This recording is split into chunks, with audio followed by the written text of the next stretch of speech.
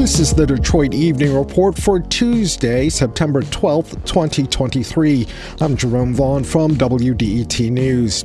The North American International Auto Show opens to the media tomorrow. Journalists from around the world will watch as automakers unveil new products over the next few days.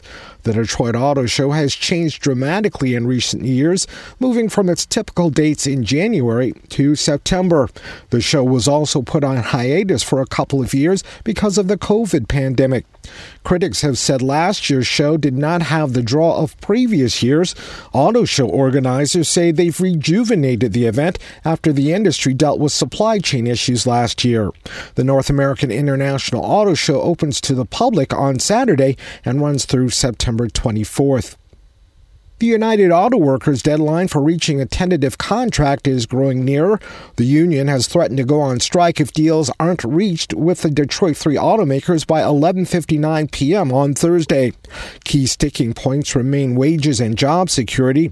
The UAW had originally asked for a 46% pay increase and a 32-hour work week, ideas that were rejected by the automakers. Both sides have forwarded proposals and counter-proposals. Negotiations continue. Child poverty in the U.S. more than doubled, and median household income declined last year as COVID government benefits expired and inflation kept rising. That's according to poverty and income data released today by the U.S. Census Bureau.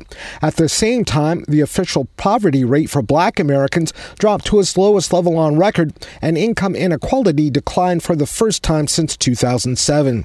The reports reflect the sometimes conflicting factors affecting U.S. households last year, which faced a robust jobs market, rising inflation, and the end of pandemic-era stimulus measures.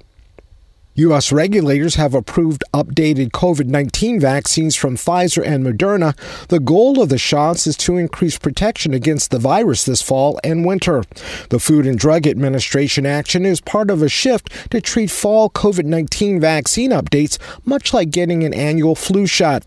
The vaccines could be available to the public later this week after approval from the Centers for Disease Control. Both the COVID-19 and flu shot can be given at the same time. The U.S. has seen the number of COVID cases and hospitalizations rise in recent weeks. The price of gas has fallen 4 cents per gallon in the past week. It's down to $3.70 per gallon for self-serve regular in Metro Detroit. That average is down 15 cents per gallon from this time last month. Prices across the country have started to fall in the days after the Labor Day holiday weekend. That typically marks the end of the summer driving season. Analysts say that trend is not likely to last, with crude oil prices rising.